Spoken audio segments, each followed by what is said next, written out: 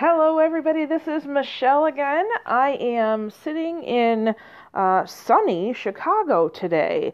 I am here for a conference. I'm going to be speaking in the morning, and I had to take a what seemed like the shortest airplane ride I've ever had in my life, and it really was. It was about 40 minutes just from Detroit. No big deal. However, man, I've spent a lot of time in airports this month, and I was thinking about this. I had a great conversation with a few people the other day about awareness. And let me give you an example of awareness from an airport traveler's perspective, okay? So, I don't know how much any of you travel. Some of you probably travel quite a bit, some of you don't. This is an excellent example of awareness in action, though. So if you think about it, when you go to an airport, there are all kinds of people, okay? And I don't mean like diverse people, from different countries and things like that, especially when you come to a major airport, that's the case. I mean, there are people who have never been to an airport before, ever, right? And so they're just in this, you can tell who they are, okay? They're usually packing as much stuff as they possibly can carry, have on very uncomfortable shoes. Some of them are either dressed in their pajamas or they're dressed to the nines, right? And they have this look on their face. And one thing I've noticed is that many of them, it's like they forget how to do certain things like walk in the airport, right?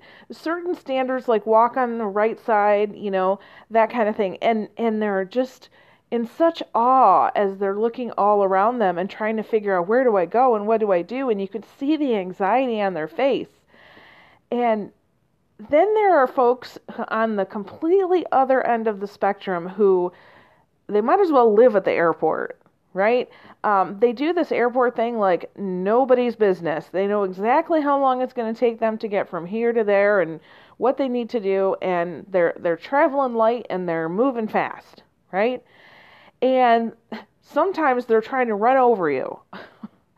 But because they're so familiar with airports in general, they don't think about other people anymore. It's like, hey, get out of my way. This is my space, right? And it just struck me today that there are so many of these people in the airport, and I thought, I would love to do a little teaching on this. And I will just say, from my own perspective, I was thinking, yes, I'll do a teaching on how to walk nicely in the airport and look for other people. And then I realized that is my perspective, that I've become more familiar with airports, and I've developed a belief that there's a certain way that you should act in the airport. When in reality, first of all, who made me the boss of how you act in the airport? And secondly, why is it not okay to be that first timer in awe and anxiety? Or to be that person who's so familiar that you're just, doing your thing, right? So then it shifts into kind of this perspective of, oh wow, that's my perspective, right? What is their perspective? And it made me think about, when children do things, we typically give them a lot of leeway when they're navigating throughout life, right? Because they're immature or inexperienced, or they're just trying to figure it out, right? Why can't I take that same attitude with people who have never been in the airport before? You see what I'm saying? So, awareness comes with more experience. Okay, you become aware of there is a way to act in the airport, right? For example, I've learned over time that all of these little tips and tricks, right? I used to get really, really anxious about, am I going to get there on time, right? Am I going to find the right gate? Is something going to change? And now it's okay. It's not a big deal. I don't get all worked up. It just is what it is. I know it's always going to work out. I've never been left somewhere. It's all going to be okay, right? But the more that you have that experience, the more that you know it's okay, right? So I wonder if we took that same thinking and applied it to people in life. Because, there's some people that you think, oh my gosh, you're like 40, 50, 60 years old, you should know this, right? This is no longer a function of your, you're immature, right? However, we don't know if they are or not. How do you know if they've been through X, Y, or Z?